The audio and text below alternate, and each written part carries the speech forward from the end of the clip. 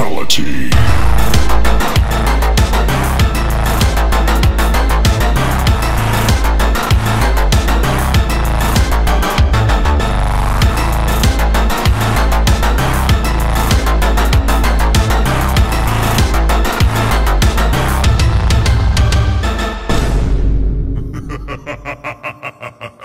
Hey, it's your DKB here. So when we recorded this episode, my co-host forgot to hit record until about halfway through the Slice of Life segment.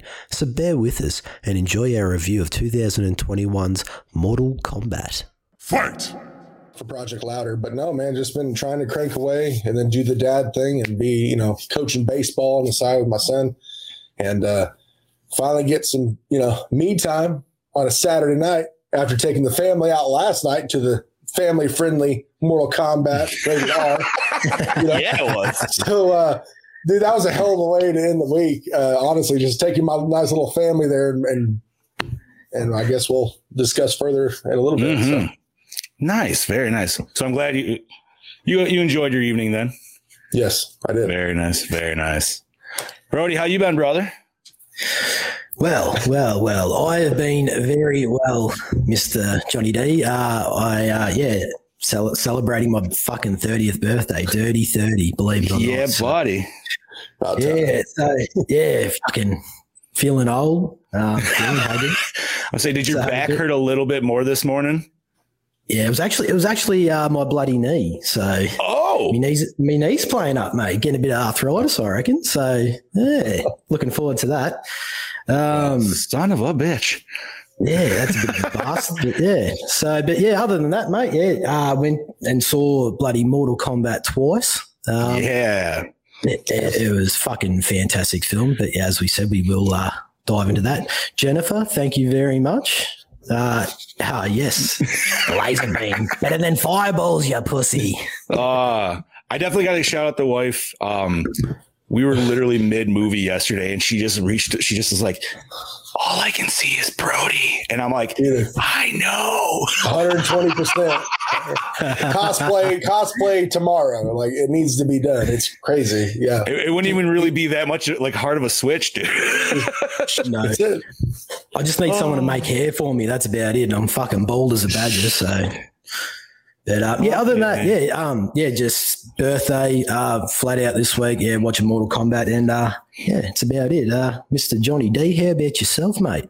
I am fantastic, buddy. Thank you for asking. This week was just counting down the minutes till the end of the day, end of the week, bud. This was a hard week. We all got fucked. We all had to wait an extra week because it got pushed back. So it was just, it was crushing. I also got to see it twice in theaters, and then my fucking ass watched it one more time today on HBO. And yeah, dude, I am ready for this fucking review, dude. And other than that, I'm behind, man. It's all right. Wow. I actually got to see it one more time than I expected, due to some amazing friends. And I must say, I almost wasn't even going to do it, but my wife was the one who's like, just go. And I was like, yeah. She's like, you've been fucking talking about this every day for 2 months. Go. Get it out of your system. Get it out of your system. Exactly, dude. She's just like, you just go do it. So you shut the fuck up. But other than that, man, just been relaxing. Ready to do Gore and More coming up. We just did it this last week. We did Hello, Mary Lou. Prom Night 2. Jesus Christ, I was brain farting on that. Go back and check out that episode. Mary Lou was fucking with us, man, that whole night. She did not like us talking about her. And if you go back and listen or watch, I'm sure you'll figure that out. Other than that, I think it's time, gentlemen. I say we fucking die. It's time to do this. So we are obviously talking 2021's Mortal Kombat. Would you like to give the breakdown, Brody? Yes, I can, mate. So director Simon McQuaid, Producers James Wan, Todd Garner, Simon McQuaid. I hope I'm fucking saying that probably. Simon, if you're listening, mate, I'm sorry I'm butchering that. Yeah, there's going to be a couple more names that are just like, oof. Yeah, it's exactly like the game reviews. Anyway, fucking. E. Bennett Walsh is another producer. Screenplay by Greg Russo and Dave Kellerman. Story by Oren Uzel. Fuck. Anyway, Greg Russo, starring Lewis Tan as Cole Young, Jessica McNamee as Sonia Blade, Josh Lawson as Kano, Joe Telson as Byhan Sub-Zero, McCad Brooks as Jax. Holy shit. Yeah. Tadanabu Asano. Nice. Close that I got, dude. That's pretty good. As Lord Raiden. Oh, damn, I said this before. Hiroyuki Sanada as Hanzo Hasashi as Scorpion. Chin Han as Shang Tsung. Ludi Lin as Liu Kang. Max Hyung as Kung Lao. Daniel Neeson as Cabal. Damon Herriman as Cabal, the voice of. Mel Johnson as Melina. And Nathan Jones as Rico. Music by Benjamin Wolfish. Cinematography by Jermaine McMicking. Fuck, these are fuck names. Edited by Scott Gray. And I know, dude. That dude's got like Mick it's like 3 different times in his last name, dude. Like when I was typing it, I was just like, how the fuck do you even say this? I'm like, we'll figure it out. McMicking. Oh, fuck. Anyway. Edited by Scott Gray and Dan Lebenthal. Distributed by Warner Brothers Pictures. Runtime 110 minutes and a budget of $95 million dues. Woo-hoo. All right. So I had a nice little trailer, short and sweet. We're all going to get mad because it has the old time on it. You know, the original one we were promised for the 16th. But here we go. Listen carefully. Watch. Learn. Mortal Kombat has begun. There's a war coming. We need to fight before it's too late.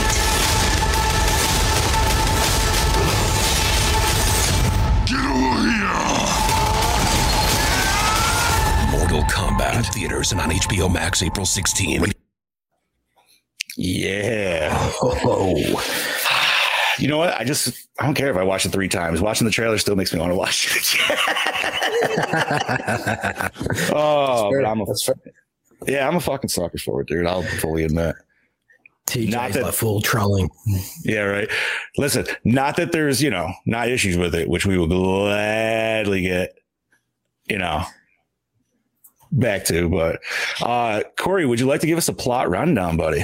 Absolutely. Yes, sir. Plot rundown. In the newest iteration, we start off in a familiar setting as we are taken back to the Shiriari Ryu compound in feudal Japan. The ancient conflict between them and the Lin Kao is brought before us. It ends with the brutal slaying of Hanzo and his clan. Unbeknownst to Bihan, there is still one survivor. Fast forward to present day, we follow a on-the-ropes MMA fighter named Cole Young, who gets thrown into the world of magic, mystery, and madmen as he teams up with the Earth Realm's chosen warriors in order to prepare for the tournament known as Mortal Kombat. Dun, dun, dun. Or should I say dun, dun, dun? So I have some fan discussions, but I think we should hear from us first. Yes. So who wants to take point? Brody? It's your birthday, buddy. Yep. Well, yeah, I can take charge on this one if you like. I like the film. I honestly like it. Look, as we talked about numerous times, John, we knew it was going to be something a little bit different. And I find that it's basically a film that is the setting. It's basically setting the foundation for future films in the franchise. overall though, like it give us what we bloody wanted, like the blood, violence, and like we spoke about numerous times. Like if the story was going to be flat, at least we got all of that to make up for it, you know. And it's fucking. I enjoyed it from start to finish. Like it's pedal to the metal from the word go. There were some fight scenes that I just sort of felt, you know, a little bit cheaped out on, like they would just happen to be. Like ended a little bit quicker than what I expected, but I think it was all just the build up to that final fight scene between Sub-Zero and Scorpion, and fuck me, that was fantastic. I mean, like, yeah, I really enjoyed the film. I mean, it's far from perfect, but it definitely brought it to life. Excellent. Especially, yeah, it's a big step from the '95 film. Let's just dude, I think you could go the first. What was it? The first 7 minutes is what they released on HBO. You watch that first 7 minutes, and that's definitely not your daddy's 95 Mortal Kombat, right? You know what I mean? It. Fuck no. Corey, how'd you feel, buddy? Honestly, I mean, you know, I went into it I was too much of a mark as a kid, you know, on the first films. But, you know, just felt a little bit more real to me, you know, for obvious reasons. I thought overall, outside of having to keep my wife quiet because she was laughing a lot, like in a good way, because she's Kano right. For her, dude. I was like, you need to like chill out. It's funny, but you know, chill out. Because I was waiting for someone like, shut her up. You know, that I kind of assumed that was going to happen. But and I have my 11-year-old there, which, you know, he's been introduced to this kind of stuff for a while now. It's right. So he's not like, what do you say? It didn't matter. I was like, don't repeat it. But honestly, I really dug everything. And considering that, and correct me if I'm wrong, you said the budget was 95? Yes. It was just under 100. It was just short of 100. Yeah. Was it? Okay. And I wasn't sure because I had seen it may have started out around 55, went up to 95. I think originally it was just over 50,000. And then I think when it got pushed back because of COVID and everything, I think they did a little bit more editing stuff, which bumped it up. But you know, yeah, of course there was things I would have liked to see different, but you know, and I'm sure there was a lot of shit left on the floor that they cut or had to cut. You know, you're trying to, what can we do to get by, to tell this story? And like you said, it's going to lead up to, in their minds are like, this is going to have to be more than one film. So, you know, people whining and complaining about, I didn't get enough character development. That's not what this was for. No matter how you cut it, you can't say, oh, I was really hoping for character development in Mortal Kombat. No one says that shit because when you play the video games and everything, all the other incarnations of it, the storylines are either after the fact in the credits in the games or the such.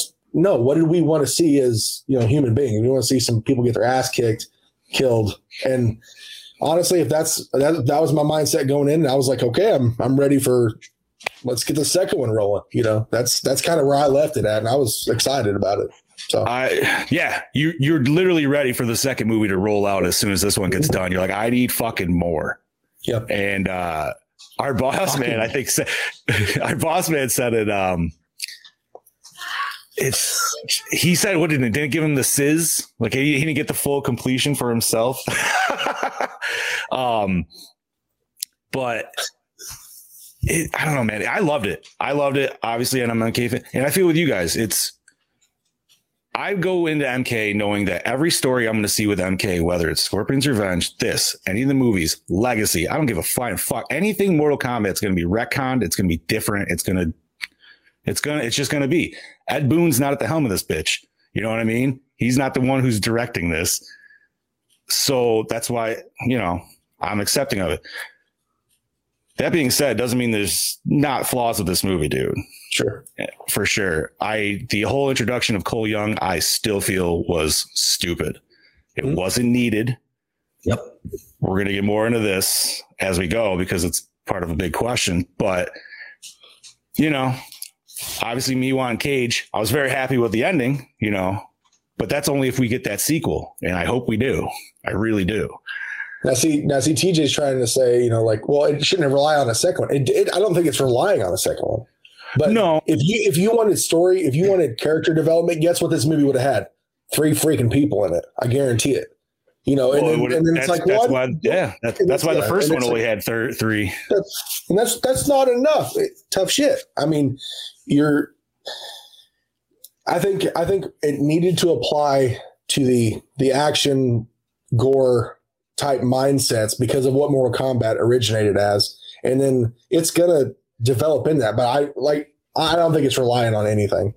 I don't think it's relying on a second movie. It's just if you want the second movie, it's because you want more of that shit, and it will start to bring in other storylines outside of Scorpion and Sub-Zero, and it'll start. Right. Hey, guess what? We can tell the backstory of Liu Kang now, and we can tell the backstory of this because surviving character, this and that. So, which I'm not going to lie, I kind of hope they do, because one of the biggest questions I had, and Brody and I kind of tossed it back and forth. I haven't got a chance to talk to you about it, buddy, but was Liu Kang talking about how he got his Arcana, and there was a dude with a symbol, but obviously he was kidnapping children.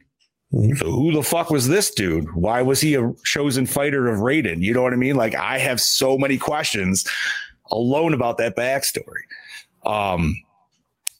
And, you know, obviously the characters are all changed in this a little bit. I feel like all the characters still kind of hit their main stride. Some people might disagree. That's fine. I know our boy Scoobs, he did not like Liu Kang, and that's fine. Liu Kang was definitely a lot of a different iteration than I feel like he's been in other ones. Mm-hmm. But I mean, even in Legacy, he was fucking dark. Like, his girlfriend was dead. He was ready to work for Shang Tsung. We've never fucking saw that. That's a way different fucking script than we've ever known. It was good. But yeah, man, it gave us the brutality. It gave us the fatalities, the blood, the gore. And I feel like at the heart of MK, that's what you're always looking for. You go back to that fucking arcade cabinet behind me, dude. Why were you lining up to play that game? It wasn't because of the fucking backstories and shit, dude. It was because of the action. And holy shit, dude. Everything in this movie, just all the weird throwouts, all the little fucking Easter eggs, and love Easter eggs. Oh my God. So which ones did you guys catch? Oh man. I caught fuck, what's his name? Is it Nightwolf? Mm-hmm. Yeah, that little photo of him on the wall in Sonya's basement. What else? Yep. So along with that, right after Nightwolf, you see Kotal Khan, which I can't believe they actually put in there, but that was actually very impressive. That's right. Yeah. We get Shinnok's amulet, which Kano actually tried to steal. Yeah. And what was cool about that one, that was so obvious. I was like, well, I thought something was going to come about that, but I was like, man, if they're even going to Easter egg that like they did with that, you're like, okay, there's more. Hopefully, there's more that comes to that. And in that same respect, in that same sequence, I think Katana's fan was on display in the temple too. Correct. It was actually when they were having their little back talk before Raiden put up the big old. What do you want to call that? I guess security perimeter there. Yeah, there you go. Force field. Right.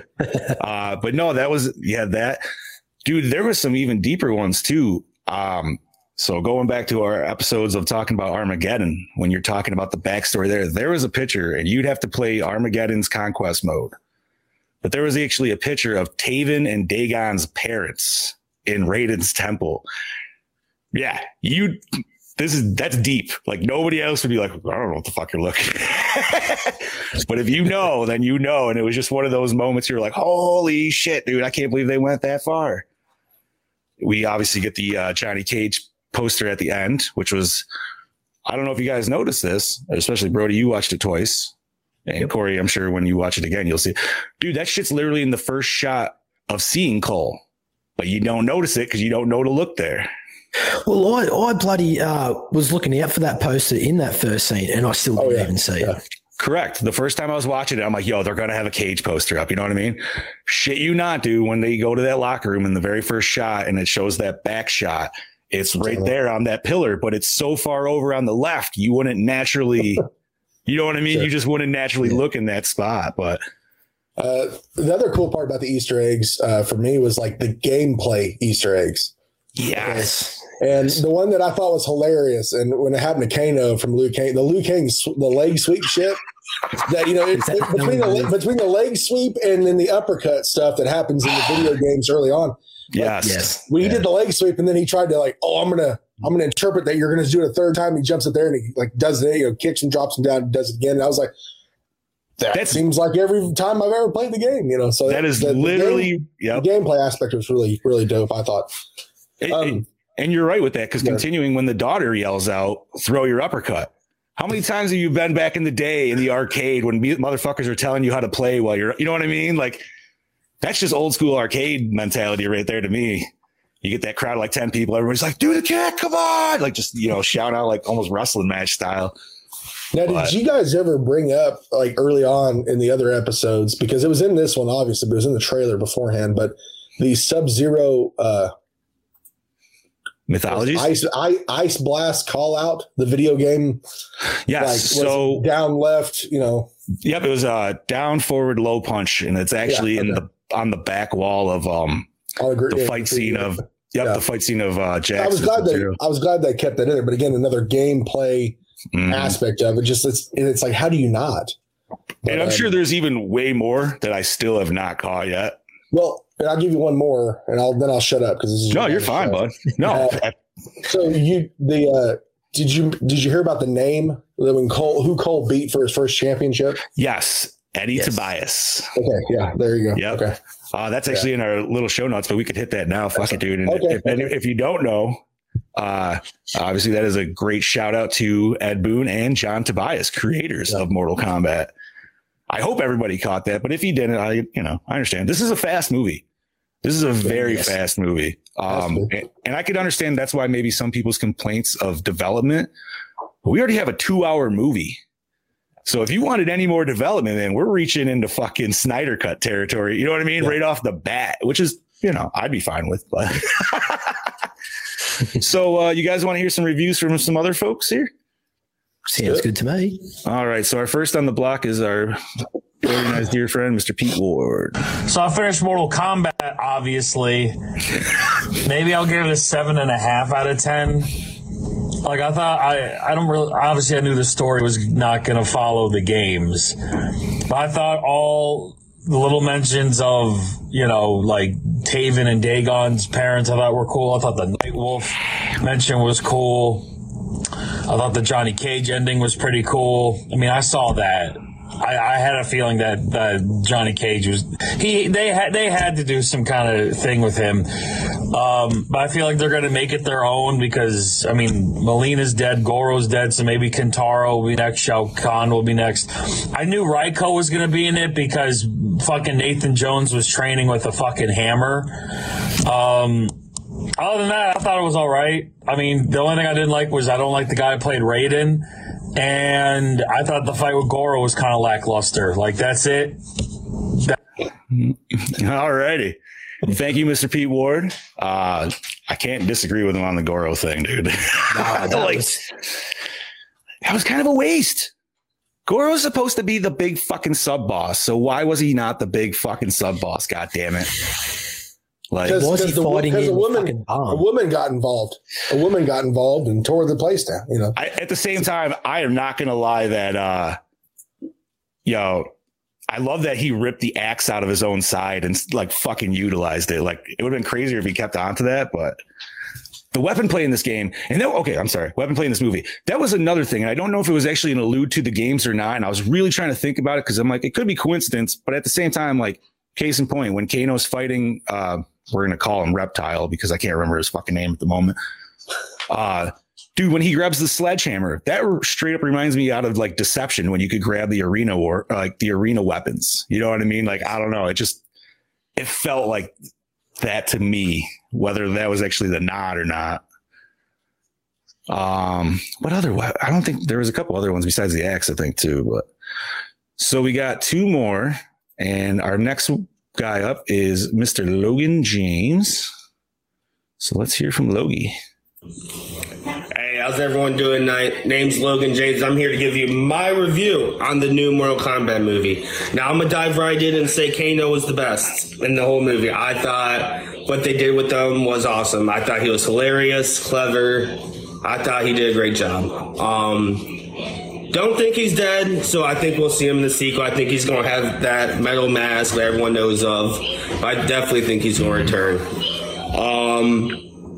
I definitely like what they did with the catchphrases. I thought that was nice of them to include that in there, as well as the fatalities of the different characters. I think they did better. CGI looks way better than the first movie and Annihilation, so that's good to see. They worked on that. Feel bad for Kung Lao, because I feel like he gets shafted every movie, every video game, somehow, some way. He always gets in, always has to bite the bullet every single time. I don't know why. Well, that's just how I feel. But no, overall, I think it was a solid movie. I thought the fight scenes were solid. The storyline, I feel like the story could have been a little better. Like, it wasn't terrible, but it could have been a little better. Confused on like Cole Young's like suit of armor. Didn't really understand that, so I had to watch that a second time to understand it. But overall, I'd probably give it 7.5 out of 10. That Sub-Zero and Scorpion fight at the end was just awesome to see. But however, I am excited for the sequel to come out because we get to see a lot of people's favorite character for the sequel, and that is Johnny Cage. So excited for that. Hopefully the sequel will be the same, if not better. Especially since the tournament hasn't happened yet, so I'm excited to see what happens with the tournament. But overall, 7.5 out of 10. That was a decent movie, solid movie. Enjoyed it a lot. That's it for my review. Big shout out to Johnny D. Big shout out to Brody. Thanks for you guys having me on here and doing my review. Appreciate it. Hope everyone has a good night. All righty, and thank you, Logan, for that. Bloody legend. Yeah, dude. So it seems like everybody just right off the bat, they kind of all have the same. Most of us, I will say, have the same feeling. Really enjoyed it. All realize it's not a perfect movie. You know what I mean? I think anybody can see that right from the get-go. So I saved the best for last. And I say the best for last because this is our dear heart right here, Mr. Scuba Steve himself, with his review. And his is a little dark, but it's okay because you know what? It's almost kind of fitting for the movie because the movie was a little dark in some scenes. So, hey guys, what's up? Scuba Steve here. And I watched Mortal Kombat. And I was disappointed in Mortal Kombat. Let me tell you why I was disappointed in Mortal Kombat. The fight scenes were great, okay? So it wasn't the fight scenes. The gore was great. It wasn't the gore that I was disappointed in. I was disappointed in the structure of the story. It seemed so fucking rushed. We waited how long for a great Mortal Kombat movie? And they finally give it to us, and it is a clusterfuck of rush. That's all I can say. They bitched out so many characters in this movie, like Liu Kang. He was so soft. That was not Liu Kang. I don't know who that was, but that was not Liu Kang. And Goro. Don't even get me started on Goro. Kano, for me, was the saving grace of this movie. The fight between Scorpion and Sub-Zero was great. Cole did not need to intervene in that. There was really no point. Like, it made it seem like Scorpion couldn't hold his own with Sub-Zero. And I mean, come on. We all know that Scorpion's the fucking man. You know what I mean? It was all over the fucking place. It was rushed. Is it a fun movie? Yes. Is it a masterpiece? Of course not. Is it better than the original? Yeah. Will I watch it again? Of course. That's all that matters. But it's just not what I expected. You know, they could have given us more backstory for all the characters, regardless of if we needed it or not as fans. They could have given us a little bit more backstory, I feel, and tweak things up a little bit just to make the movie flow a little bit better than it actually did. So I'm going to give this movie five golden dragons out of 10. And that's my score. See you boys later. Thank you, Mr. Real quick, you know, Steve probably dressed up to the T, and no one got pictures with him, so that's why he's pissed. First off, but it's very possible. I mean, he does make some sweet masks. He'll probably tell us, but that seemed like he made that right after he got out watching it, you know. But he also looked like he was straight up, you know, decked out. Went in there and no one's like, I don't want pictures with you, bro. But I'm just giving him shit. But you know, no. Listen, I mean, Scoob's not the only person I've seen shitting on this movie. Obviously, dude. I feel like the internet's definitely like straight up split. It's either, and it's not even like you love it. You know what I mean? I think it's like there's people who love it for what it is. You know what I mean? Like they realize the shortcomings, but they still enjoy it because they know what it is. And then there's the people that are just like, no, fuck that shit. That's garbage. And, you know, everybody's got a difference of opinion. I'm going to say to, at least for my rebuttals for Scuba Steve's, I'm going to agree with Goro. Yes. I can't defend that, unfortunately. He should have been utilizing, like he should have been like fighting all of them. You know what I mean? It shouldn't have just been Cole. I get that Cole needed a push, but I feel like you could have put some other character in that spot and still saved Goro for the end. Just my thoughts. I'll agree with Scuba on two things. Yes, the Goro scene, and also, Cole Young fighting with Scorpion against Sub-Zero. I was like, why the fuck do you have to be there? Just let Scorpion get his fucking revenge. You just worry about your family and fuck off. Just simple as that. I mean, like, yeah, it was like, it is cool that, they're linked somehow and all that shit. But yeah, I agree with Scoob on those two things. But like you said, Johnny, I've seen a lot all over the fucking internet, like people ragging on it. And if they do like it, it's not like 100% like it was fucking amazing. It was like, it was really good for what it was. And you know what? Some people might just think that's too accepting, I guess. I don't know. Like I said, obviously we're fucking huge MK fans. We started a fucking podcast just to fucking talk about it. So I know all the lore. I know all the bullshit, dude. And anytime they give me Mortal Kombat, I'm still going to eat it up. And maybe that's my own issue. You know what I mean? Like, maybe I'm just too accepting of it. That's fine. But I don't know, man. Like, not that you should ever warrant a second watch to need to understand a movie more. You know what I mean? So I will give that, or however you need to take that. But watching this a second time definitely helped clear some things up, like Logan mentioned. Yes. Especially when it came down with the Arcana and stuff like that. Once again, this is a very fast movie. It moves quick. So if you're not paying attention, you're going to fucking miss shit. And you're dealing with so many characters. I mean, you can't really fucking make a 4-hour movie creating backstories for each character. I mean, we already sort of know what these characters are all about. Like, and you're right. And we have for 25 years for most of these characters. And, you know, I guess my other biggest complaint, I don't know if it's really a complaint so much, but the villains in this were just straight up fodder. Besides Cabal. Cabal, I feel, was the only one that they gave some good lines to. They actually like flushed him out a little bit more as a character. But like Natara was literally a fight. They're like, hey, here's Natara. Dead. You know what I mean? Like, she shows up, flies around in one area, shows up, flies around another area, fucking, and then literally we get one of the most brutal scenes in this fucking goddamn movie. Just so juicy.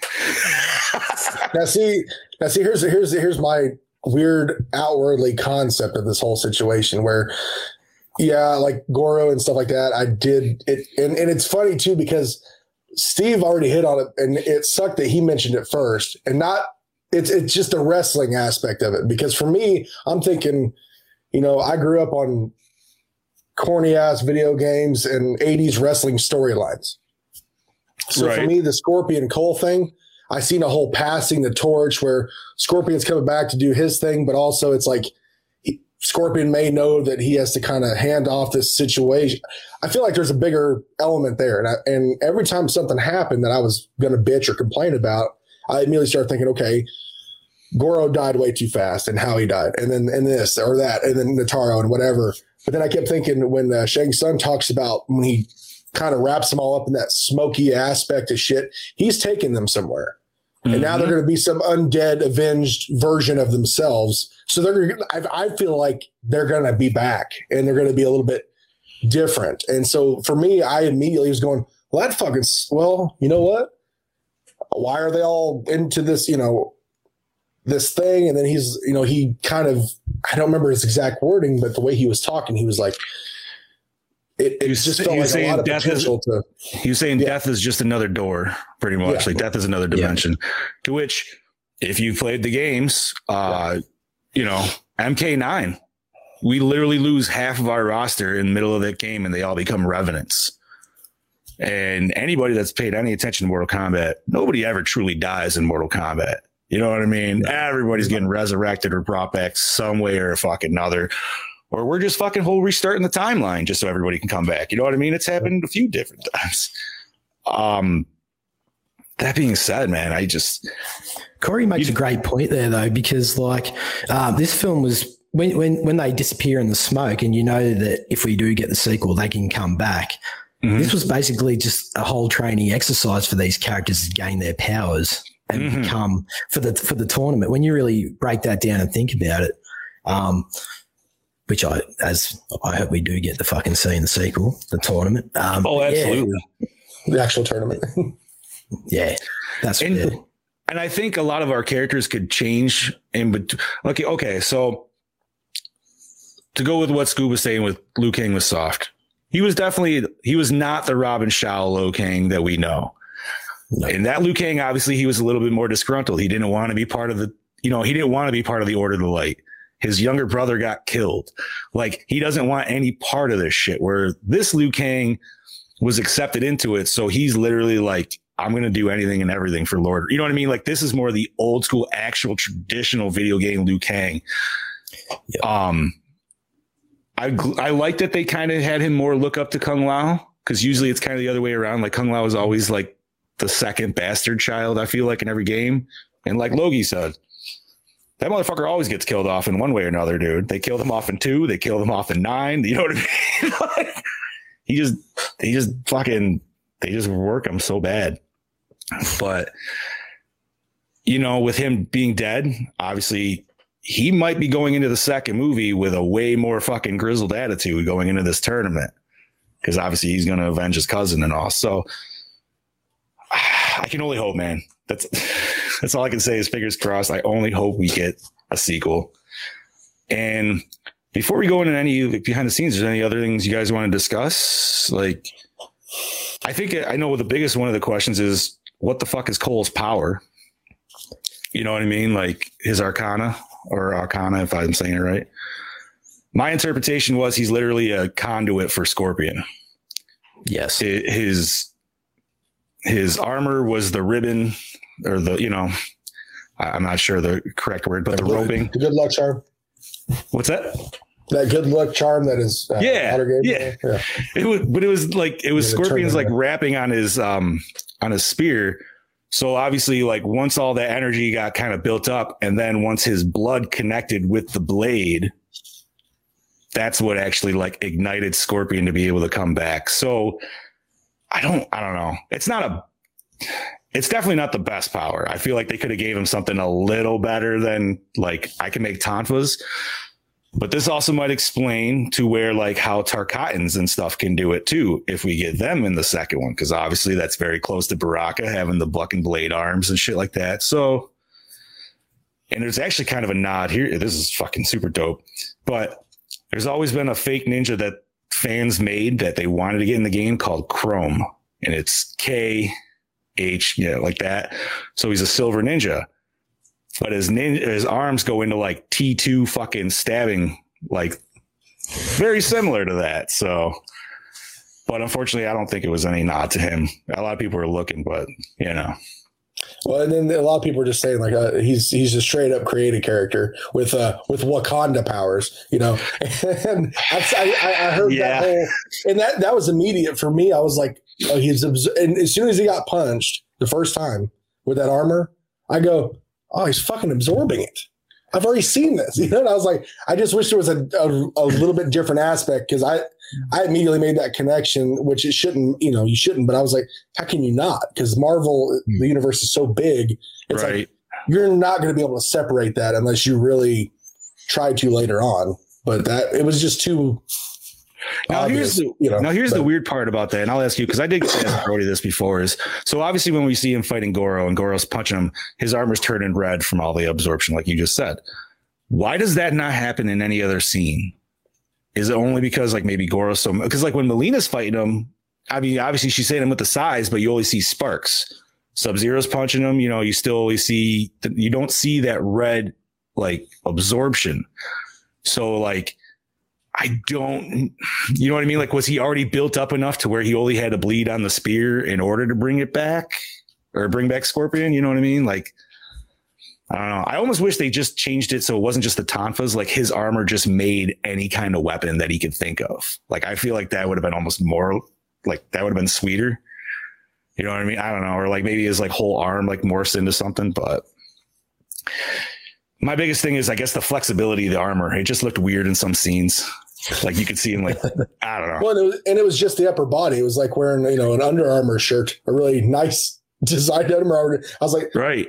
Okay. It's just that's a nice gold shirt you got there. You know, it just felt kind of odd because it literally cut off at the wrist. It cut off at the waist. I'm assuming, unless it's a leotard. I don't know.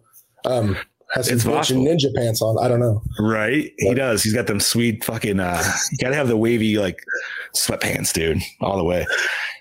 So I think it's time. We hit a little behind the scenes, Brody. What do you say? I say that's a swell idea there, Mr. Johnny D. You want to take it away, bud? Yes, I can. So Hanzo uses a kunai in his garden. The kunai was originally used as a multi-purpose gardening tool by Japanese peasants. Mm-hmm. What a fucking dope scene that was, dude. That was fucking incredible shit. In Raiden's temple, we see Kano try and steal the amulet of Shinnok, as we spoke about earlier. We also see the blue-bladed fans we all know in the hallway, obviously. Fuck, you got it, buddy. Obviously, they're from Katana, right? They're fucking hers. So the Red Band trailer hit 116 million views in its first week, becoming the biggest Red Band trailer, besting the 4-day mark of Logan from 2017 and Deadpool 2 from 2018. Very nice. Nice achievement. Brody and I probably deal with Brody and I were probably half of those numbers alone. Repeat. Right. Max Hung, that plays Kung Lao, was once a member of Jackie Chan's stunt team, and during filming would pitch ideas to make the choreography better. He even used his background to retain himself when he was adopting his character's fighting style, which was vastly different from his own training. And you know what? I'm going to appreciate that, because that dude, him playing Kung Lao, man, he had the movesets down. Yes. Like he had the fucking multi-punch that they introduced in like MK9 and they've had since then, which made me super fucking happy. Why didn't he teleport more? We only got one teleport with him, God damn it. And that's when he got introduced, right? Yeah, that was when when he hit Sub-Zero with the hat and then he did his little fucking flick up. And it's like, why didn't he get to do that? Like, oh my God, dude. That and his tornado, they didn't give him the whirlwind. But once again, even though I think Shang Tsung took his soul, you never know. You never die in Mortal Kombat. So you can see Revenant Shao Kahn or I can't even talk now. Kung Lao. Jesus fuck. Brody stroke out, jump the page. You can have yeah, right. Where were we, buddy? Joe Taslim credits his son with helping him make the decision to play Sub-Zero in the film. Nice. It's pretty cool. Right. This word. Hiroyuki Sanada prepped for his role as Hanzo by playing all the games prior to filming. He was quoted as saying, "Of course I was beaten every time, just losing and losing," he laughs. "But I kept at the games to learn the stories, the backgrounds, and the characters. It was so much fun." Absolutely. That's great. You got to love that, dude, when somebody's going to get so far in the character that they're actually going to put time into the games, even though they've never played them beforehand. Like, that just makes me happy. Darren Shalavi, who played Kano in the MK Legacy series, was actually expected to reprise his role for the new film. However, he passed away before production began. Interestingly, and sadly enough, the actor Trevor Goddard, who played Kano in 95, also passed away in 2005. The Kano curse. Yeah. So we need to look out. We need to look out for Josh Lawson, dude, because I don't want him to go. He was too good. He was.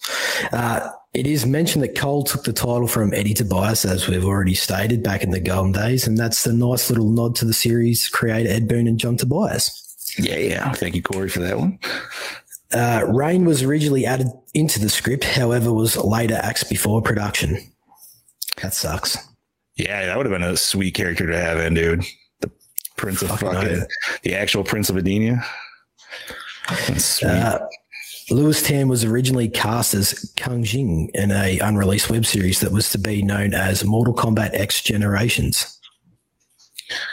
So that being said, I wonder if he had some kind of contract with Warner Brothers, and that's why the studio in itself pushed so hard for the Cole Young character. Yeah. Because that was one thing that was noted by the director is it wasn't even necessarily them that was pushing it. It was Warner Brothers in itself. They wanted a completely new to the audience character. So, yep. Let's see. Go Power Rangers. Ludi Lin, who is Liu Kang, is the second Black Ranger from the Power Rangers franchise to be in Mortal Kombat, or in a Mortal Kombat production. The first going to the talented Johnny Young Bosch, who voiced the character Kung Jing in 2015's Mortal Kombat X. Yeah. Go Power Rangers. I put that in that last for TJ. I hope he hears that one. I'm sure he will. Alrighty. So now that we've talked our behind the scenes, we're going to go back and dive into some of our questions. Oh, yeah. And yeah, man, I mean, goddamn, dude, I love this movie. I fucking do. As much as I complain about it, dude, I still am just like, nope. And that's how I was with the 95 one, man. I think I watched that shit like 3 times back to back when I rented it. I'll still fucking watch it. Oh, of course, dude. I have it right over there next to the DVD player on top of Annihilation, and then Scorpion's Revenge is right under that. All right, gentlemen. So the first big question of the day is, how did you watch this? Well, I watched this in the cinema, as I spoke about earlier, twice, and it was a great experience. I mean, I've actually, so down here in Australia, every time I've been to the cinema and watched the movie, you don't really get any like emotion. It's just fucking emotionless, right? When I watched this, and every time Kano graced the scene, so he's just chewing up each scene he was in, the whole cinema was in hysterics. Like, we just loved his character fucking so much. And just, I think it's all due to the fact that we can relate to him down here. But yeah, it was just an awesome experience to actually like feel that, you know, there was a lot of emotions in that. So, and it's nice when you get that theater experience of like the theater actually all, you know, laughing or like shocked all at the same moment. And you know what I mean? I don't know. It just adds to that much more. Like, I feel like you just feel it that much more than you normally would just watching it at home.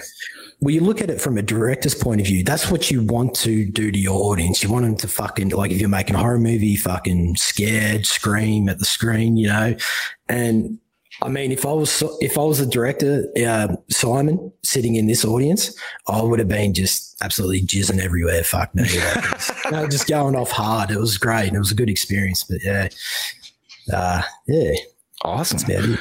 Corey, how'd you catch this bad boy? Man, I bought tickets 2 days prior to go to the theater with my family at 7 p.m. Central Standard Time.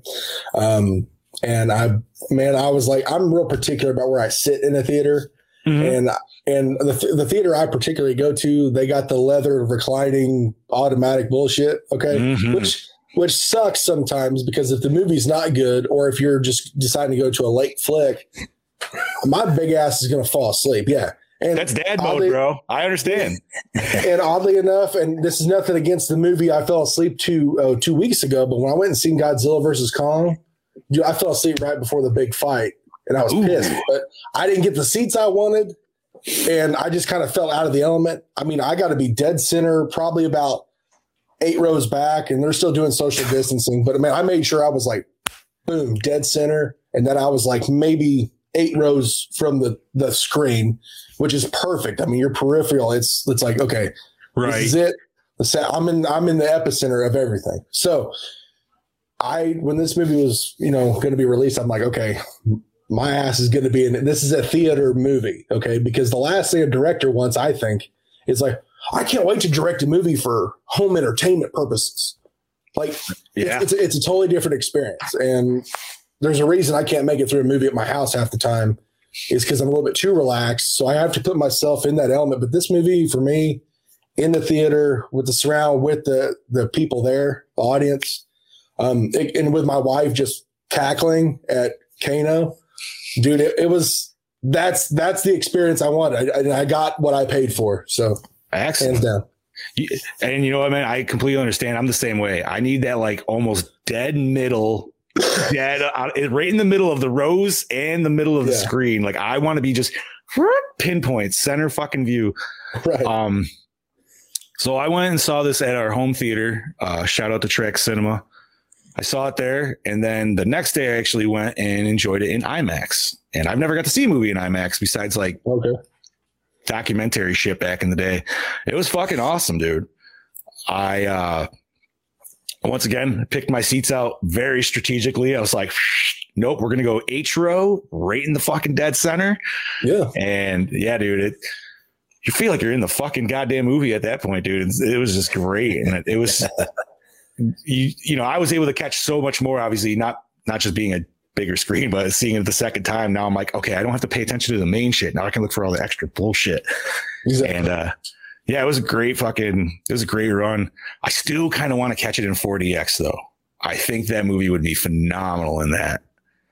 And are they still showing it in that?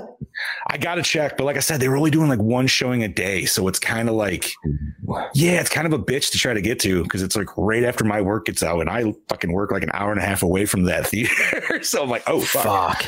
Yeah, exactly. I don't really want to take more time off for the movie, but we'll see how it goes. So that leads, and I feel like we're all going to probably say the same on this one. Favorite character of the movie, gentlemen?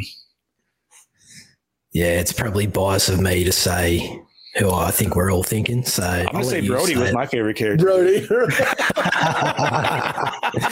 Well, thank you kindly, gentlemen. Yes. I appreciate it. Your acting was phenomenal, sir. Like, goddamn. Stop it. You're fucking embarrassing me over here, mate.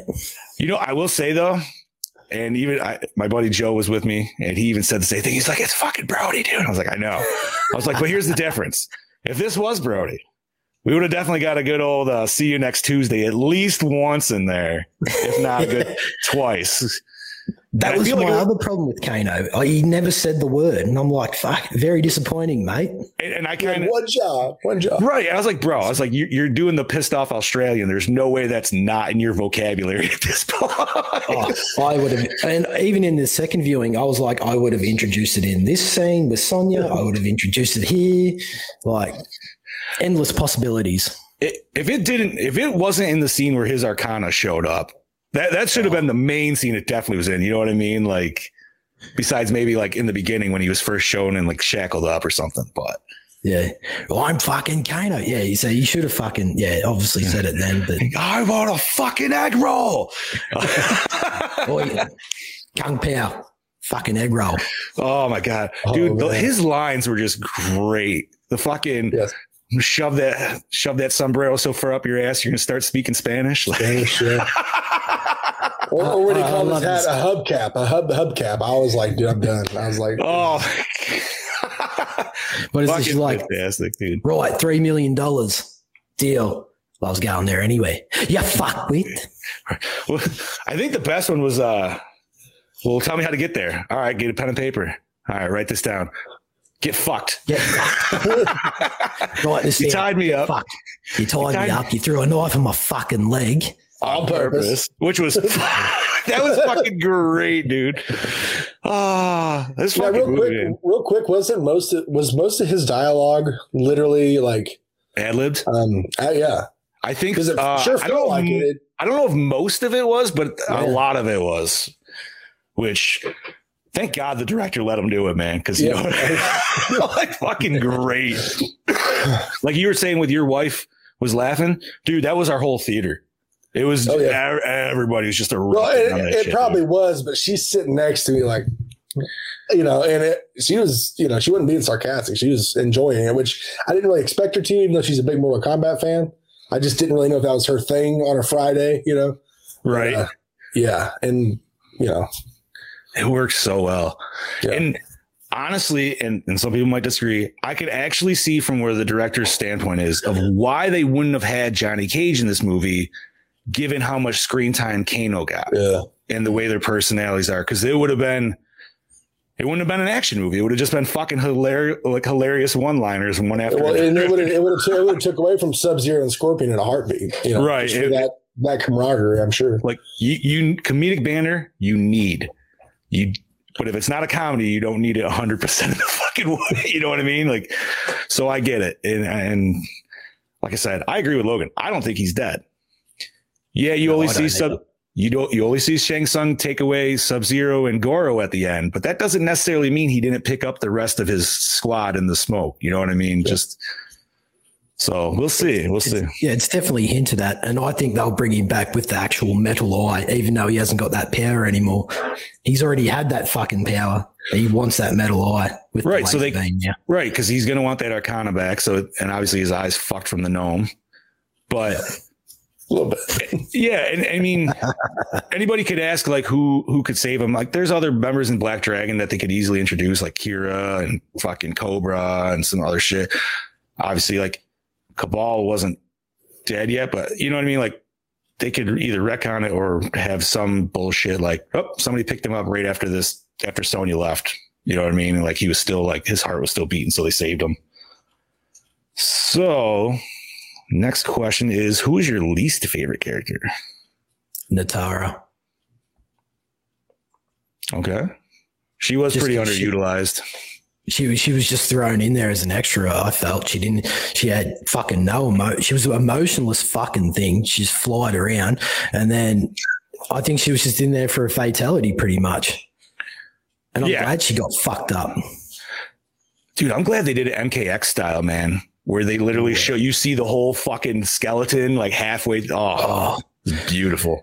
Well, and then real quick with that, they said the practical blood effects. They did use practical blood effects a couple times when Kung Lao got hit in the face. Mm-hmm. That was all very much practical, and I believe they even quoted him saying that was a fucking mess. Like, I bet, nuts, you know. So I had one buddy reach out. He goes, "What did fucking Sam Raimi fucking direct this movie?" And I was like, "No, because if he did, there would have been way more." I can understand where you're going. Sure. I mean, you got James Wan producing it with Atomic Monster. Like, you know, you're in for a fucking good time with Splatterfest at least. That's true. Least favorite. I mean, Natara is a good choice for that. I think I'm actually going to have to go with Rieko, though. Ooh, because I don't know what it fucking was, man, but I don't know if that dude, like, and that dude's acted before. I'm drawing a blank on his name at the moment. He's Nathan. Yes. He's in Mad Max. Fury Road. In Mad Max. I think he was in WWE for a while, right, Corey? Yeah. Yes. I just can't remember the character name. He was a big Aussie guy. I know that. He was in the wrestling, but it's something about his facial mannerisms. Like he literally just kept doing the same, like, like that. He never spoke. He never, like, he had no, like, they didn't even give him a fucking line, dude. They could have gave him at least one goddamn line. They just made him sit there and look pretty much fucking retarded, dude. Like, I don't. And he's supposed to be a general of fucking Shao Kahn's army. Like, you know what I mean? Like, he wouldn't be this big moronic henchman number 2, like, in the back. Like, I don't know. Like, once again, like I said, the enemies in this were fodder for sure, except for Cabal. I feel Cabal was the only one that they kind of gave a little bit of an edge up on. But he's also a big fan favorite too. So who you got, Corey? Who's your least favorite, buddy? Man, I couldn't get into Raiden at all. I just dislike everything about him. I understand he's supposed to be, he did not feel like a leader. He didn't feel like a dominating presence just because you can shoot lightning out of your fingers or your ass. It doesn't matter to me, because if that's what's carrying your character is the special effects, it doesn't do it for me. I just didn't feel like in his eye, the way they decided to do his eyes, I'm like, just make those things bright as shit and just totally white it out. Don't give him some haze. For me, I just couldn't get into his character. And now, is it because I got stuff embedded in my brain as a kid from the original one? No, it has nothing to do with like someone's, race and all that stuff. I don't care. But as a character, I'm like, I just don't feel you don't feel like the God of Thunder. You don't feel like, right, that character to me. So, and I can agree with that. And not that they're going to go with, once again, they're not going to do everything exactly from the game, like we talked about before. But Raiden's supposed to be a 7 foot tall fucking god. You know what I mean? We got a fucking 5'3" fucking Chinese dude. And I'm not saying he's not a bad actor. I haven't seen him personally in anything else other than this. But I agree. Like he seemed kind of lackluster for who Raiden should have been. And I know this might get some blood on my hands here. I know even Christopher Lambert, I don't know how you want to say it professionally. But like, some people didn't even like him as Raiden in the original, but I thought but man, his voice. Yeah, like he just that deep raspiness worked so well for me. Like, and with Lambert, like that was a whole like movie star aspect of it. They had to bring in a bigger name to at least because they didn't know how that movie was going to go. Now, I'm not saying they needed I'm not saying that, but if his voice was more demanding, I can maybe see that would have helped. I don't know, something, but every time he showed up, I'm like, I don't want to look at your face right now. I just don't want to do it. But everyone else I enjoyed. But for me, Raiden just not to where I was hoping it would be. But everyone else I was cool with. No, you're right. They should have went. The biggest thing I think was his eyes too. They should have just solid white, dude. That whole fucking just. It looks like, it's just too much computer bullshit at the time that you don't need computer bullshit. Just give him some fucking full white contacts. We'll make him suffer through it. Yeah, you know what I mean? Like, practical is always the way to go. So, sticking with our show, how we going? Favorite fatality, gentlemen? Well, Kung Lao's hat saw on the Tara. It's beautiful. It was perfect. Oh man. Yeah. Clearly whoever did that scene has been paying attention to the games of the last few iterations. Absolutely. Like hard. I'm gonna have to agree, man. That shit right there, that was just that fuck moment. And even his face when all the blood's like spraying in, he's like, fuck you. Yeah. And just setting it up. As soon as he flips that hat and it digs into the ground, you're like, it's about to go down. Like just the whole setup, and then you want to talk about climax, TJ. I climaxed right there. So, that was the Sizz moment right there. We didn't even have to get to the end. I mean, okay, so I got to give, obviously, we had a couple more kills. I think the runner-up has to be, though, is Jax's head smashed on Rieko. Just because, obviously, that was great, too. My issue with those fights, Brody brought it up before, they were too fast. Like, I don't know if it's because they split like 3 fights into one fucking montage and they should have just separated each one. You know what I mean? Not to compare it to the original, but you know what I mean? Like you had the Liu Kang fight, then you had Sonya Blade's fight, then you had Johnny Cage's fight, then you go back to Liu Kang. Kind of should have went with that aspect instead of like, okay, we got Jax fighting Rieko, but at the same time, we got this shit going on over here and then this over here. It was like, it is almost too much. You would have better off just giving us an extra like 10 to 15 minutes just to help spread that out a little bit more. A little bit of breathing room. Just something, right? Like I feel like you would have been much more involved in the fights. Not to mention, they got their powers, but they're still going against these assholes that know how to fight. You know what I mean? They're not just going to go in and like kick their ass. They're going to have to fucking work for it. But so, alrighty. Best scene, gentlemen. Oh no, I do really like this Sub-Zero and Scorpion fight scene. But here's I really wish I had got more of this because I love Cabal so much, and it was that little dialogue between Kano and Cabal. I really fucking enjoyed that. I wanted to see more, and it was just those two basically like bagging each other out back and forth to the point where Cabal got inside Kano's head and turned him against the fucking. Obviously, but Kano was never going to turn out to be the good guy, obviously. And I'm glad I'm glad about that because they were kind of alluding like that when they first dropped the trailers. It was very, it threw us all off for a little bit. Oh, absolutely. But other than that honorable mention, I'm going to have to go Sub-Zero and Scorpion. I mean, that was the fucking fight we were all waiting to see. Now, are we talking final fight, I'm assuming? Or are we talking final fight. Okay. Yeah, final fight. No, you're fine. Just that revenge makes it a bit more powerfully driven, I reckon. Absolutely. Corey, buddy, what was your favorite scene? Man, the build up for Kano and that whole dialogue back and forth where he was just getting pissed and just the way they were interacting, and it didn't feel forced. And at first I didn't know what they were doing. I'm like, they're really just going to cast him out. I didn't know they were building up for his, how you say it, Arcana? I'm gonna say it right. Yeah, I think it was Arcana. Okay. I could be wrong too. And but anyways, like that for me, that dialogue back and forth, because I was like this, I'm like, man, they're getting intense, and I kept like leaning forward, like what's gonna happen?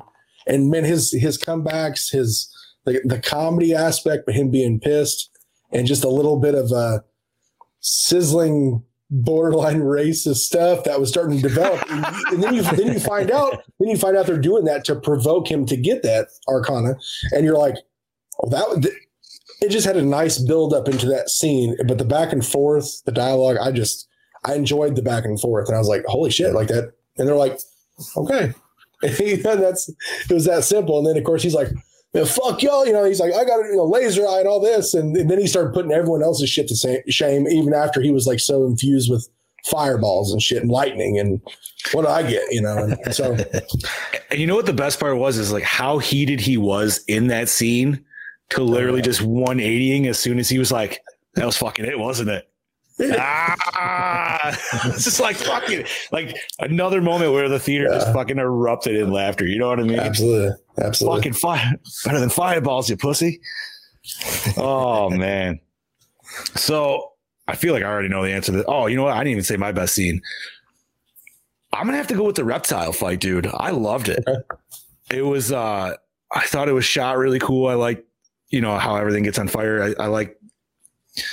I just like how you get that introduction into Kano. Obviously, he gets his fucking fatality, which is great.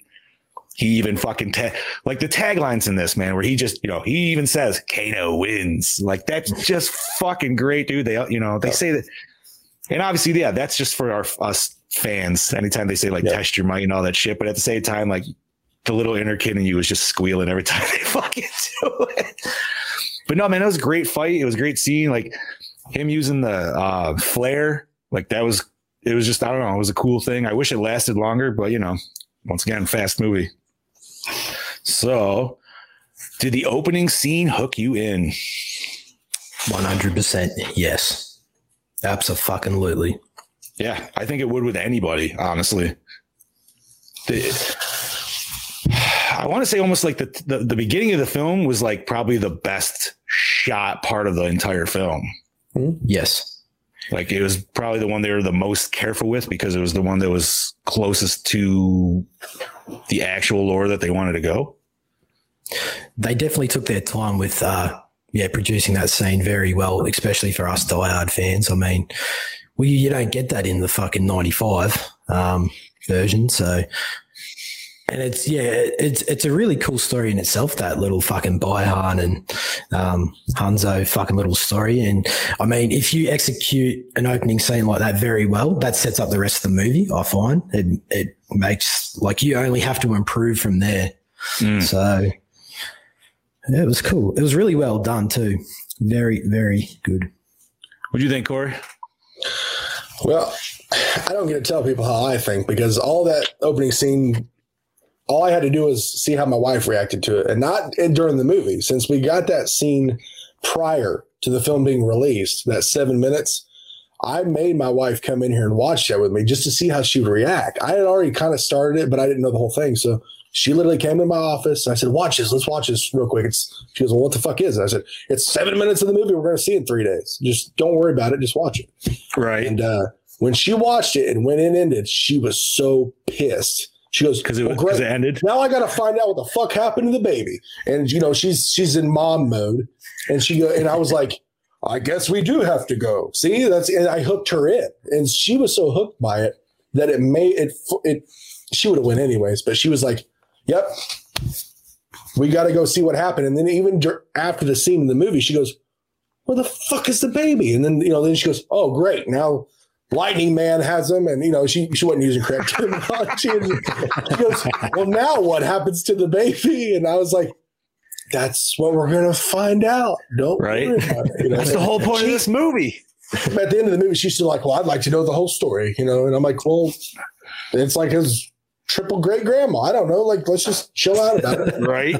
But no, if it can hook her, it hooked me. And the whole, you want to talk about storytelling, that was so just the back, the forth, every little element going on, where it was shot, how it was shot. Oh, dude, just beautiful. Yeah. And then, like the water, something as simple as dropping fucking water out of a bucket, and just that and stuff turning to ice. And just, I was like, damn, this is real subtle. And then that build up when they start fighting. And then it's like, is he dead? Is he not dead? The baby's crying.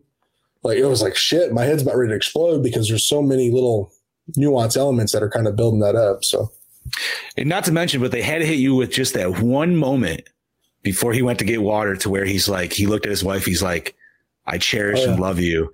And they're just like, that just hits you that much harder. You're like, fuck, dude, he's just an all around goddamn good guy. Like, fuck. And, I mean, maybe it doesn't really tear at some people's heartstrings, but for me, I was like, God damn it, you had to do that. I don't know if you gentlemen have seen Scorpion's Revenge, but they actually took some tidbits from that and did that in the beginning of this, which I thought was fantastic. I'm glad they put their own spin on it. It wasn't a complete rip, but just with Sub-Zero actually like making the icicles in his hands and shit like that. Like, I thought they were going to end it like how they did in Scorpion's Revenge, and I'm kind of glad they didn't. But like I said, like, just that alluding to it was awesome. Yeah. And it was beautifully shot, man. Like, just that little compound. The forest and everything looks great. The costumes look amazing. And it gives you so much in so little time that you're already like invested into this fucking character so hard. Like, even for your wife, who has no fucking real life, you know what I mean? She might know who he is, but obviously not as deep as like maybe us or anything like that, but she was invested in it. Fucking, I need to see this.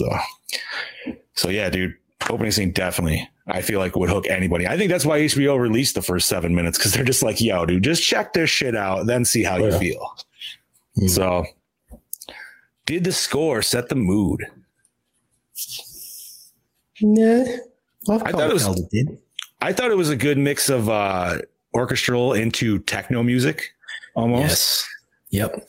And I do like how they use actual theme in some scenes. Like, if it's just piano in a very soft key, then they build up to the fucking fight scenes. You hear the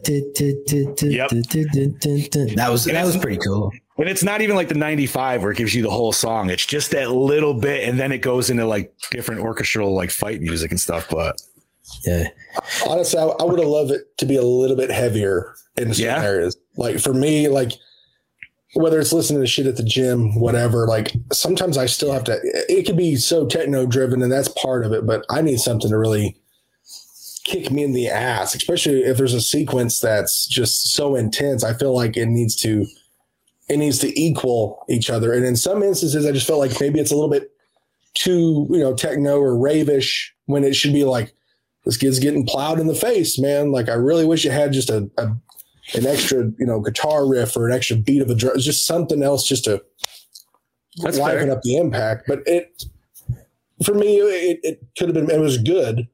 Wasn't great, but it was good in the sequencing, but I would have loved an extra pop in a few instances for sure. I will point out the emotional scenes, especially in that first opening scene where Hanzo's crawling to his kid crying.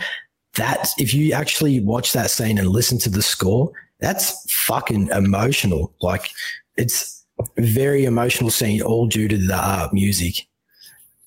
And not only on top of that, dude, when he's just fucking, just that blood curdle when he's like puking out the blood, that shit sounds so nasty too.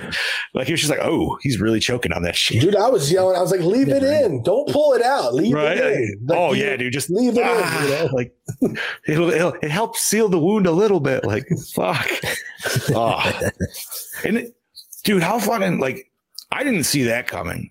I didn't see Sub-Zero killing Scorpion with his own weapon. That was kind of some fucking brutal justice right there, dude. Or I don't know how you want to even say it, but that was wrong. Like, fuck, dude.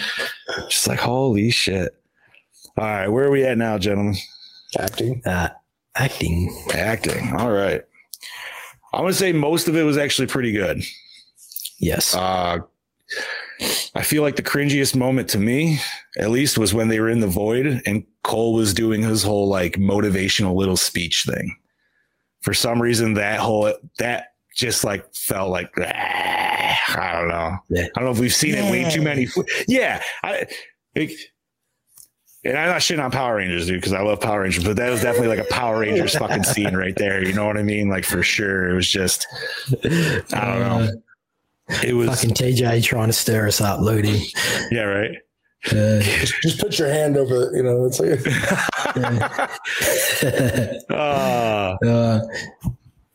you should have come on the show, TJ. He's unfortunately he's at work. Today. He's at least enjoying us though. Very opinionated. He's still a part of the show, dude. We're making it as much as possible. Why, thank you. Yes, it is sexy. Yeah, I mean, dude, you have great actors anyways, especially with the people portraying Scorpion and Sub-Zero. Like, they are phenomenal actors. They probably could have been given more scenes, obviously, but you know, we still got a 2-hour fucking movie. So unless you're going into like a 3 to 4 hour movie right off the get go, I don't know what else we could really do. Like, you could only fit so much, and I would say ratings. I kind of agree with Corey. Like, I don't know if it was his acting or just the guy that, like, I don't know. Something about him was just a little off too. So, and really quick, and I don't mean to do this to the two, you know, I feel like you got the two captains, right? Okay. So you got, you know, Raiden and Shang Tsung. If it wasn't for Shang Tsung's eyes going black, I think he starts to fall to me in the Raiden category for me, because again, those guys are supposed to be like these ringleaders. And maybe it's because of how they were used, but acting wise, I didn't see the emotion or the expressiveness from some of these other actors that I did. Maybe they just didn't have the opportunity. I just felt like I seen your face enough, but you're not selling me on that character. And again, I'm not trying to pull in other movie references or video game stuff. I'm just like, in my mind, if you're, you know, the main protagonist, you know, the main bad guy, or, you know, the main good guy, there needs to be, okay, you want to do Power Rangers, like Lord Zed had that commanding voice, that commanding look, whatever. And then you have, what the fuck is his face? the guy the Power Rangers go to. Zordon? Zordon, okay. You talk about like the contrast of their voices, the good, the bad, the pulls this way and that way.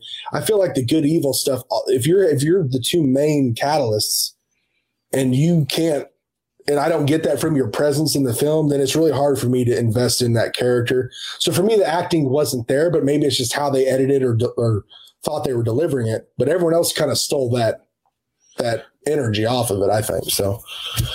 But acting wise, I mean, you know, Cole was okay, but it just felt like every down and out, you know, fighter. And then, you know, Jack's character, man, when he got down and out about losing his arms, like I've never lost an appendage. I don't know, but I was like, well, I kind of sympathize for him, you know, a little bit, right?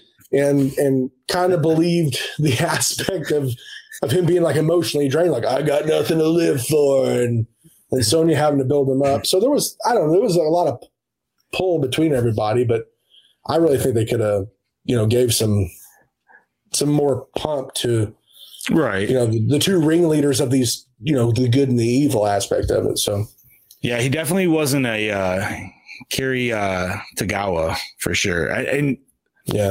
I'll say this. I feel like they could have just literally brought back Kiri Tagawa and just made him old man Shang Tsung at this point. Yes. You know what I mean? Literally make him old school MK1, fucking silver hair, long silver fucking mustache.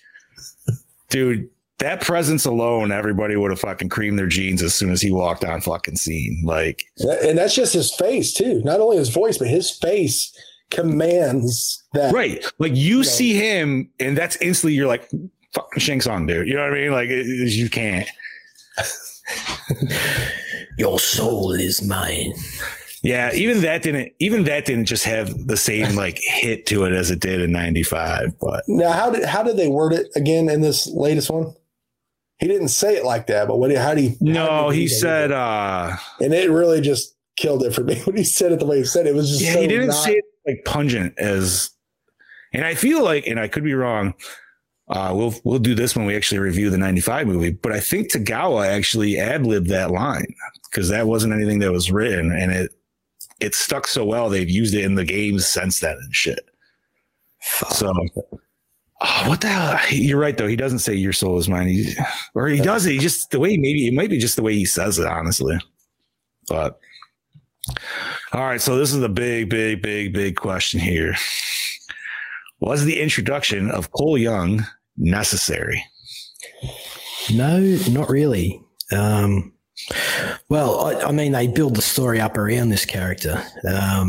And if you take him out, then they have to try and retell Scorpion's story in a sense. But if you did take him out, it would be no loss at all. I mean, you could have had Sub-Zero just come after Kano, Jackson, Sonya without Cole. Because and then just have like Sonya and that explore, try and find Raiden's temple because, I mean, Kano is the one that fucking took him there anyway. So really, yeah, I don't know. I know they were trying to do something different and I appreciate that, but Cole didn't really need to be in this film. But like, yeah, as I said, you take him out and you could have told Scorpion's story very differently. Yeah, I don't know. I just didn't really think it was necessary at all. Corey, what are your thoughts, bud? I mean, for the context of this film, I mean, and not, either thinking that there's going to be a sequel or whatever, there was nothing about it that, made me get into that character to be like, God, I can't wait till if there's a sequel and see him again but between that, his Arcana, what he looked like, this washed up MMA fighter. I mean, it just overall, it didn't feel necessary. And for them to go out and try to search for all these champions, I don't know. It just felt like a stretch to pull in this character and bring him in to be some kind of catalyst to steer through the world of Mortal Kombat. But they could have easily done this without it. But no, there has to be some other reasoning behind it, I'm sure. So my guess is the reason so they didn't, I feel like they introduced him because they almost wanted to skip over the whole like Quan Chi and like, yeah, obviously he's still Scorpion's still a Spectre, but they don't, he resurrected himself. He wasn't resurrected to fight for the Netherrealm, as we all know, and stuff like that. Now we don't know if this is going to change. If we do get a sequel, if they're going to like retcon this, you know what I mean? Maybe Bihan actually was Quan Chi in the beginning, like we always thought he was.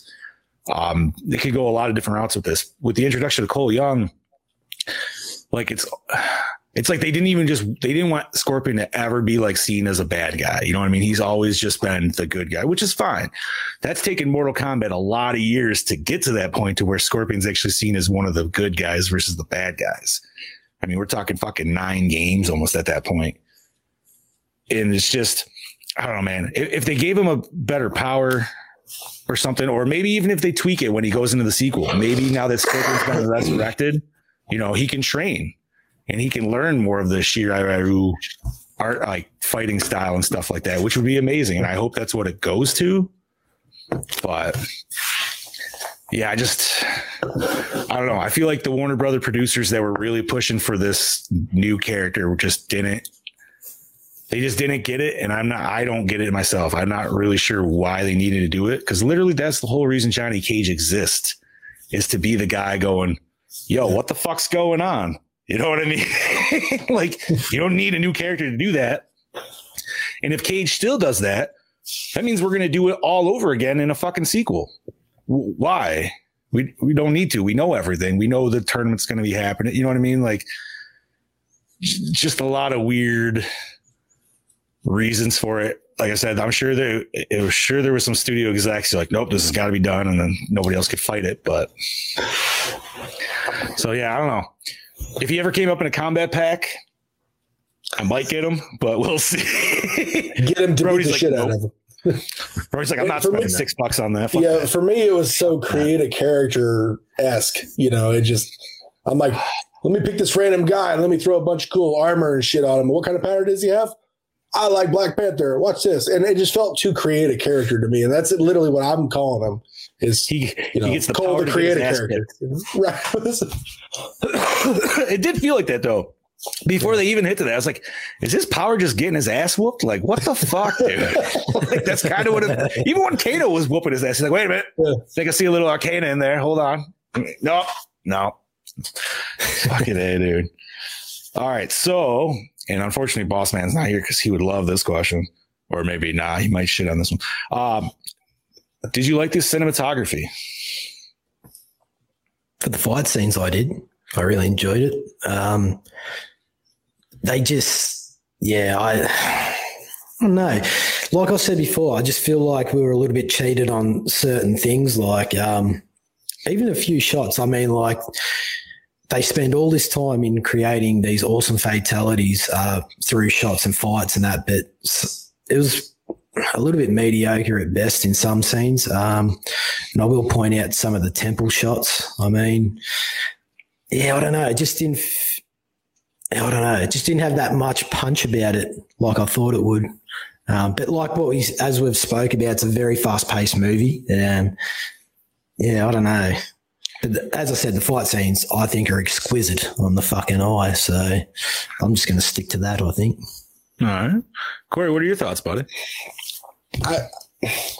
Sometimes it's really hard for me to get in that mindset because I was enjoying the movie enough to where I couldn't go, this scene ain't doing it for me.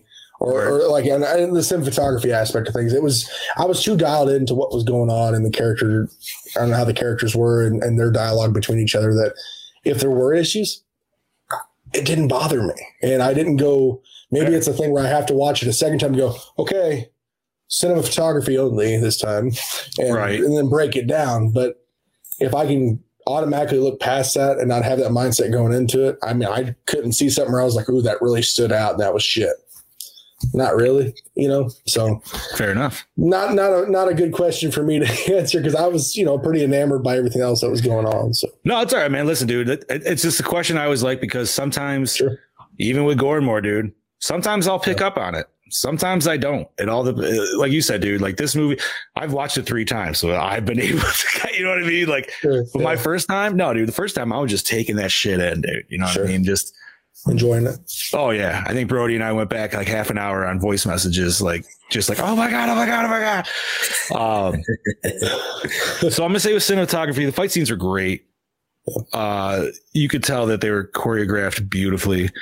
I even read that the director had problems with Joe Talsum because the dude fights so fucking fast that they couldn't record his actions on camera. They had to keep telling him to slow down. That's fucking insane, dude. And I love hearing shit like that. You got Kung Lao, who obviously, like we mentioned before, he used to be on a stunt crew and everything like that. A lot of these guys have prior training, clearly, and going in and utilizing that and like tweaking their choreography just to make it that much better. Like these characters felt like, to me, the way they fought was right out of the game and it was perfect. I'll say for the poo-poo on the cinematography, I thought Outworld in itself, like obviously, we're in the ages of green screens and all that good shit, but Outworld was just too much wasteland. I feel like way too much wasteland. I don't know. Like, so Shang Tsung's throne, like that weird, I didn't get that. Yeah. Like, it was always supposed to be like he had his own island, which the tournament was on. So like the fact that he was almost like sitting in like Shao Kahn's throne, it felt like, to me at least, I don't know. I feel like that could have tweaked. I did love the shots though of when they're obviously that was all filmed in Australia and shit, but when they're actually on the way to Raiden's temple, those are some beautiful fucking pan shots and everything like that. Just beautiful scenic locations. The beginning, I love the Japanese forest and everything. That shit looked great. But yeah, I mean, TJ definitely Boss Man would be able to hit on this a lot harder than the rest of us probably could. But I thought all in all it was good, dude. Like it did what it needed to do, and that was the fights. If your fights were garbage, then the movie's definitely garbage. But that's what most of us were there for. So, all right, overall premise of MK 2021. Oh, well, where to begin? Look, I appreciate that they are trying to do something a little bit different. And this is basically a film that is setting the foundation for future films in the franchise. I'm saying that I'm happy with the story we got, but I'm far from saying it's a masterpiece, obviously. But you know what? I went into this film thinking it was that the story wasn't going to be, look, as I've spoken to you many times, John, and we've discussed this that many times, that the fact that if the story was never going to be that great, at least we were going to get some fucking very tasty kills. And by all means, it did not disappoint. But yeah, I obviously have a few little problems with the story, but overall, I'm glad we got at least a Mortal Kombat film that delivered on so much in that sense.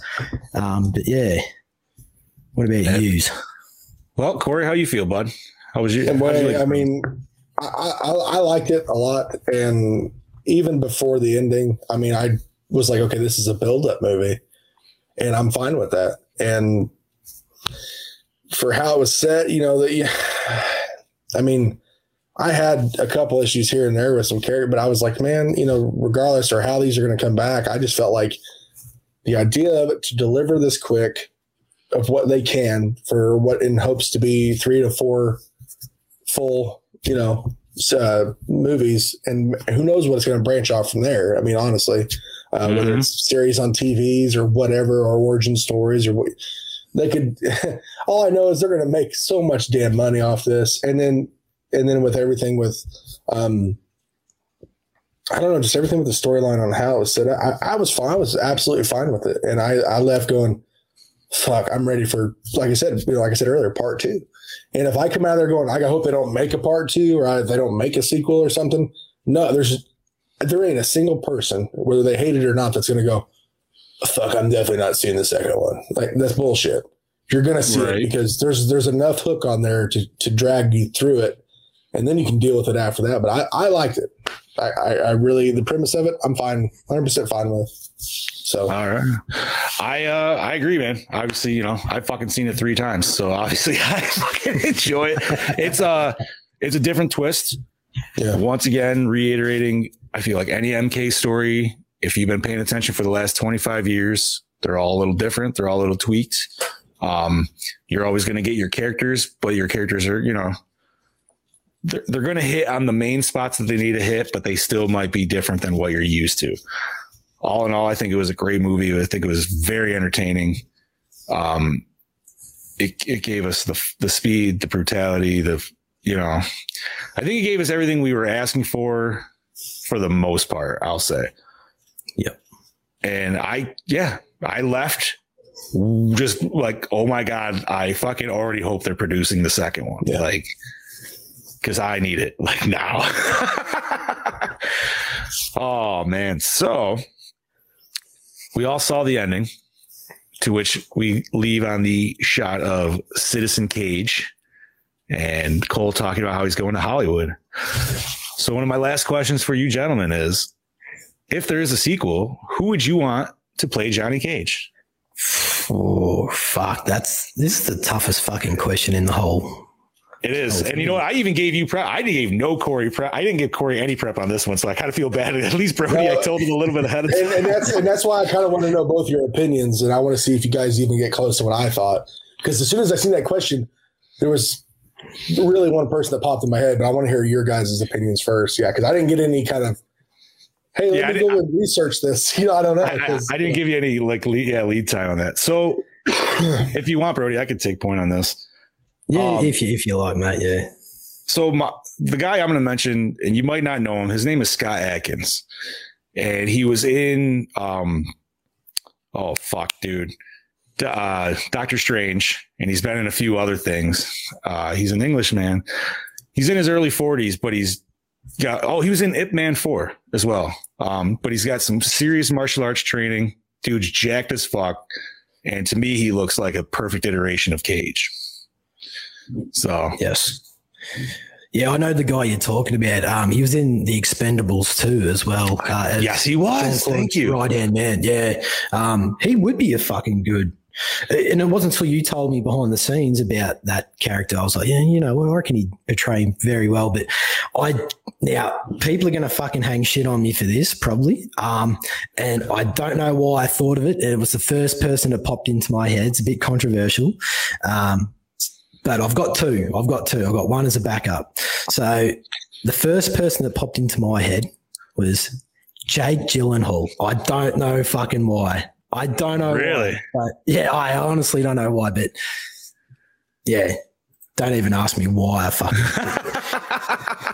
But if I really had to choose, this guy, Sage Northcutt, he's a UFC fighter. He actually looks like Johnny Cage. I mean, look him up now. If you don't know who Sage Northcutt is, look him up and please, I honestly think he is a perfect representation of Johnny Cage in the game. All right. He does. I think that's the picture you sent me, and that dude definitely looks very Cage worthy, man. You put Johnny right across his chest, he's sold. Yeah, absolutely. So who you thinking, Corey? You got anybody? I'm not hopping on the TJ wrestling bandwagon. Oh, you don't want the Miz? He strictly wants him because the arrogance. That's it. Okay, I get that, or the flamboyance of that arc of that wrestling character. However, if I were to pick someone that I think has a little bit of everything, and also I think is a pretty decent age to where the Cage character in my mind is going to be like that actor that's been around for a little bit, isn't exactly in retirement age as a character and as a real person, but I'm thinking right. James Marsden. Okay. And only because he kind of has that, like, okay, you look like you're kind of built for Hollywood. You're a little bit too shy, rounded around the edges. But James Marsden, I mean, and the only action movie that really comes to mind was X-Men. When he was in there. He was Cyclops, right? Cyclops, yeah. Because everything else he's been in has been more of a like Sonic the Hedgehog and shit like that. But with I think kind of his look and how he delivers, I like how he delivers. I think he could get that cocky ass presence. But he's also like 40, I think he's 45, 46 years old. So you're kind of like, well, you're probably not in your prime as a character, not as an actual actor, but as the actor of Cage. Right. Cage's character, like you're gonna be like, well, he kind of looks young, but maybe he's trying to live in that moment, and maybe he is gonna get kind of cast aside in the plot lines of things. But I think James Marsden, for me, I can see that working. But that's just strictly last second, my opinion. So. No, and you know what's weird is every dude that I've talked to, every person that I've talked to come up with a person, everybody we've come up with something different. It's not only that. But all these actors are around the same age of like 44. Oh, it's fucking weird, dude. I swear to God. Like, because like my guy's character, Well, see, I don't know if it is because I feel like he almost should be a little younger. And I don't. And this is just me basing it off the character in the game because I'm like, okay, he's still an action star. He got a few churned out, and now he's tanked. So I would say like he was up and coming in his 20s. He was great, but then like 30s, mid 30s, he's starting to like flop out. So that's where he needs that, like, boost to his career. And I'm not saying a 45-year-old guy could play a 35-year-old guy. Obviously, dude, Hollywood does amazing things. Case in point, The motherfucker who played Scorpion in this movie is 58 fucking years old. Mm-hmm. Phenomenal. You know what I mean? Wouldn't have chosen anybody else, but the dude did a great job. So that being said, do you think Jensen Ackles, if you bulked him up? I'm saying, dude, if you gave me young Jensen Ackles, and I even brought this up to Chad Daddy, if you gave me younger Jensen Ackles, I would definitely say yes. I feel like in the last few years, he's like definitely like, he would have to bulk up for sure, because he's definitely like gotten super skinny. I guess ultimately though, I want somebody like Lyndon Ashby. Or even like who we had in this I want somebody with some fighting experience. You know what I mean? Like, yeah. So their choreography scenes are fucking just top notch. I know a lot of people want Ryan Reynolds. I fucking love Ryan Reynolds as much as the next motherfucker. I don't think he would. I don't know. I don't know if he's just too big of a name. Or like, you know what I mean? I don't see him doing it. I'm not saying he couldn't do it. He obviously could. But he has his own, like, Ryan Reynolds plays the same character. Right. He's got his own shtick.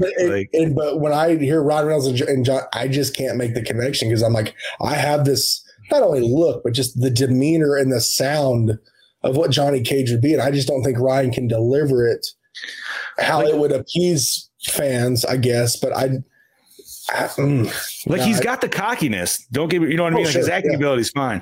And I think like younger Ryan Reynolds, like we're talking Van Wilder, Ryan Reynolds, maybe. But in the last like 10 years of what we've seen, like with him with Deadpool and what the fuck's the new guy, or not new guy, whatever the new one's coming out where it's just Guy or something like that. Like, yeah, I don't know. Like he definitely has his own motif.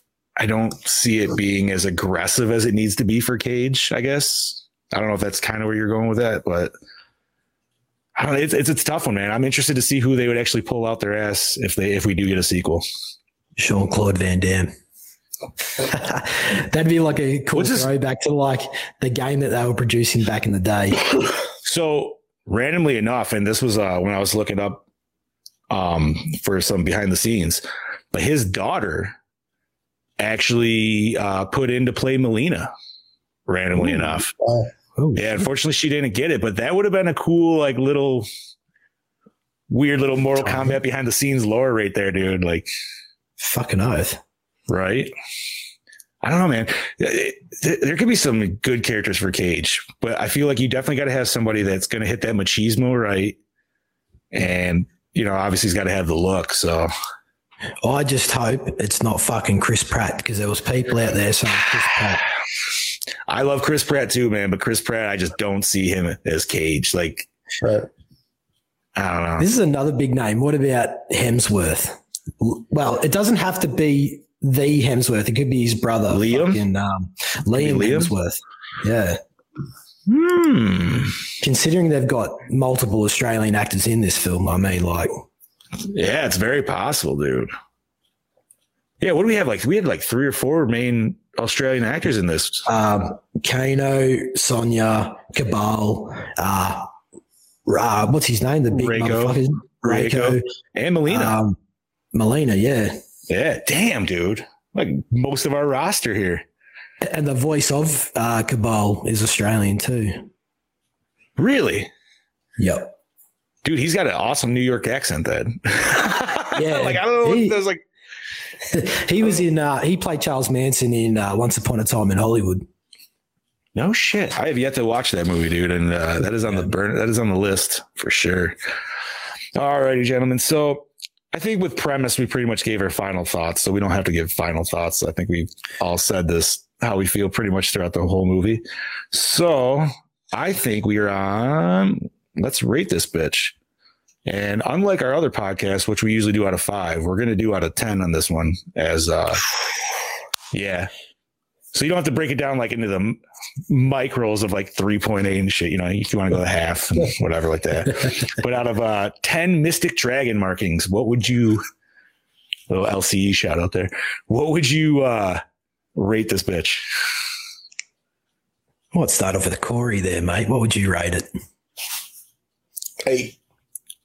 8 dragging markings out of 10. All right. Yep. So that's very solid. What do you got, Brody? Yeah, fuck it. I'll go 8 as well. I was going to say 7.5, but fuck it. I'll give it an 8. Okay. I'm going to go 7.5. I feel like it's still, I mean, obviously it's just a little less. Still fucking love the movie. So absolutely. All right. So we got a score of fatality score of 7.83 for the new Mortal Kombat. I would say that's, yeah, I feel like that's kind of nailing the head with a lot of people besides Scoops. Which was saying, who? I got to shout out her brother, man. You know what I mean? Like, listen, dude, that difference of opinion is what makes the world go around. And absolutely, we got to hear everybody's thing, and their gripes might not be wrong. So, all right. With that being said, we're pretty much right at the end here, buddies. Next week, Brody and I will be going back to video games, and we will be covering. What are we covering, buddy? Do you know? Shaolin Monks. Fuck yes, we are. PS2 and Xbox's Shaolin Monks. I believe 2005, maybe 6. I can't remember. Is it 5? I'm pretty sure it's 5. Don't hold me to that. We'll have the date in that for sure next week. But yep, catch us next Saturday for that, and should be a good discussion. It's gonna be great, and that'll continue our spin-off series for MK. So without further ado, I think that's it. So I'm gonna say thank you for joining us on Fatality. Corey, thank you for joining Brody and I. I'm glad you can make it. Absolutely. Especially being super spare of the moment. With that being said, I am your Fluff Master Supreme, Big Johnny D, saying see you guys later. And this is your doppelganger Kangenbanger all the way from fucking down under, signing out, mother lickers. This is your Mid-South Maniac, Corey Kaufman. Thank you, guys. I'll be back soon. Yeah, buddy. Love you guys. Thank you.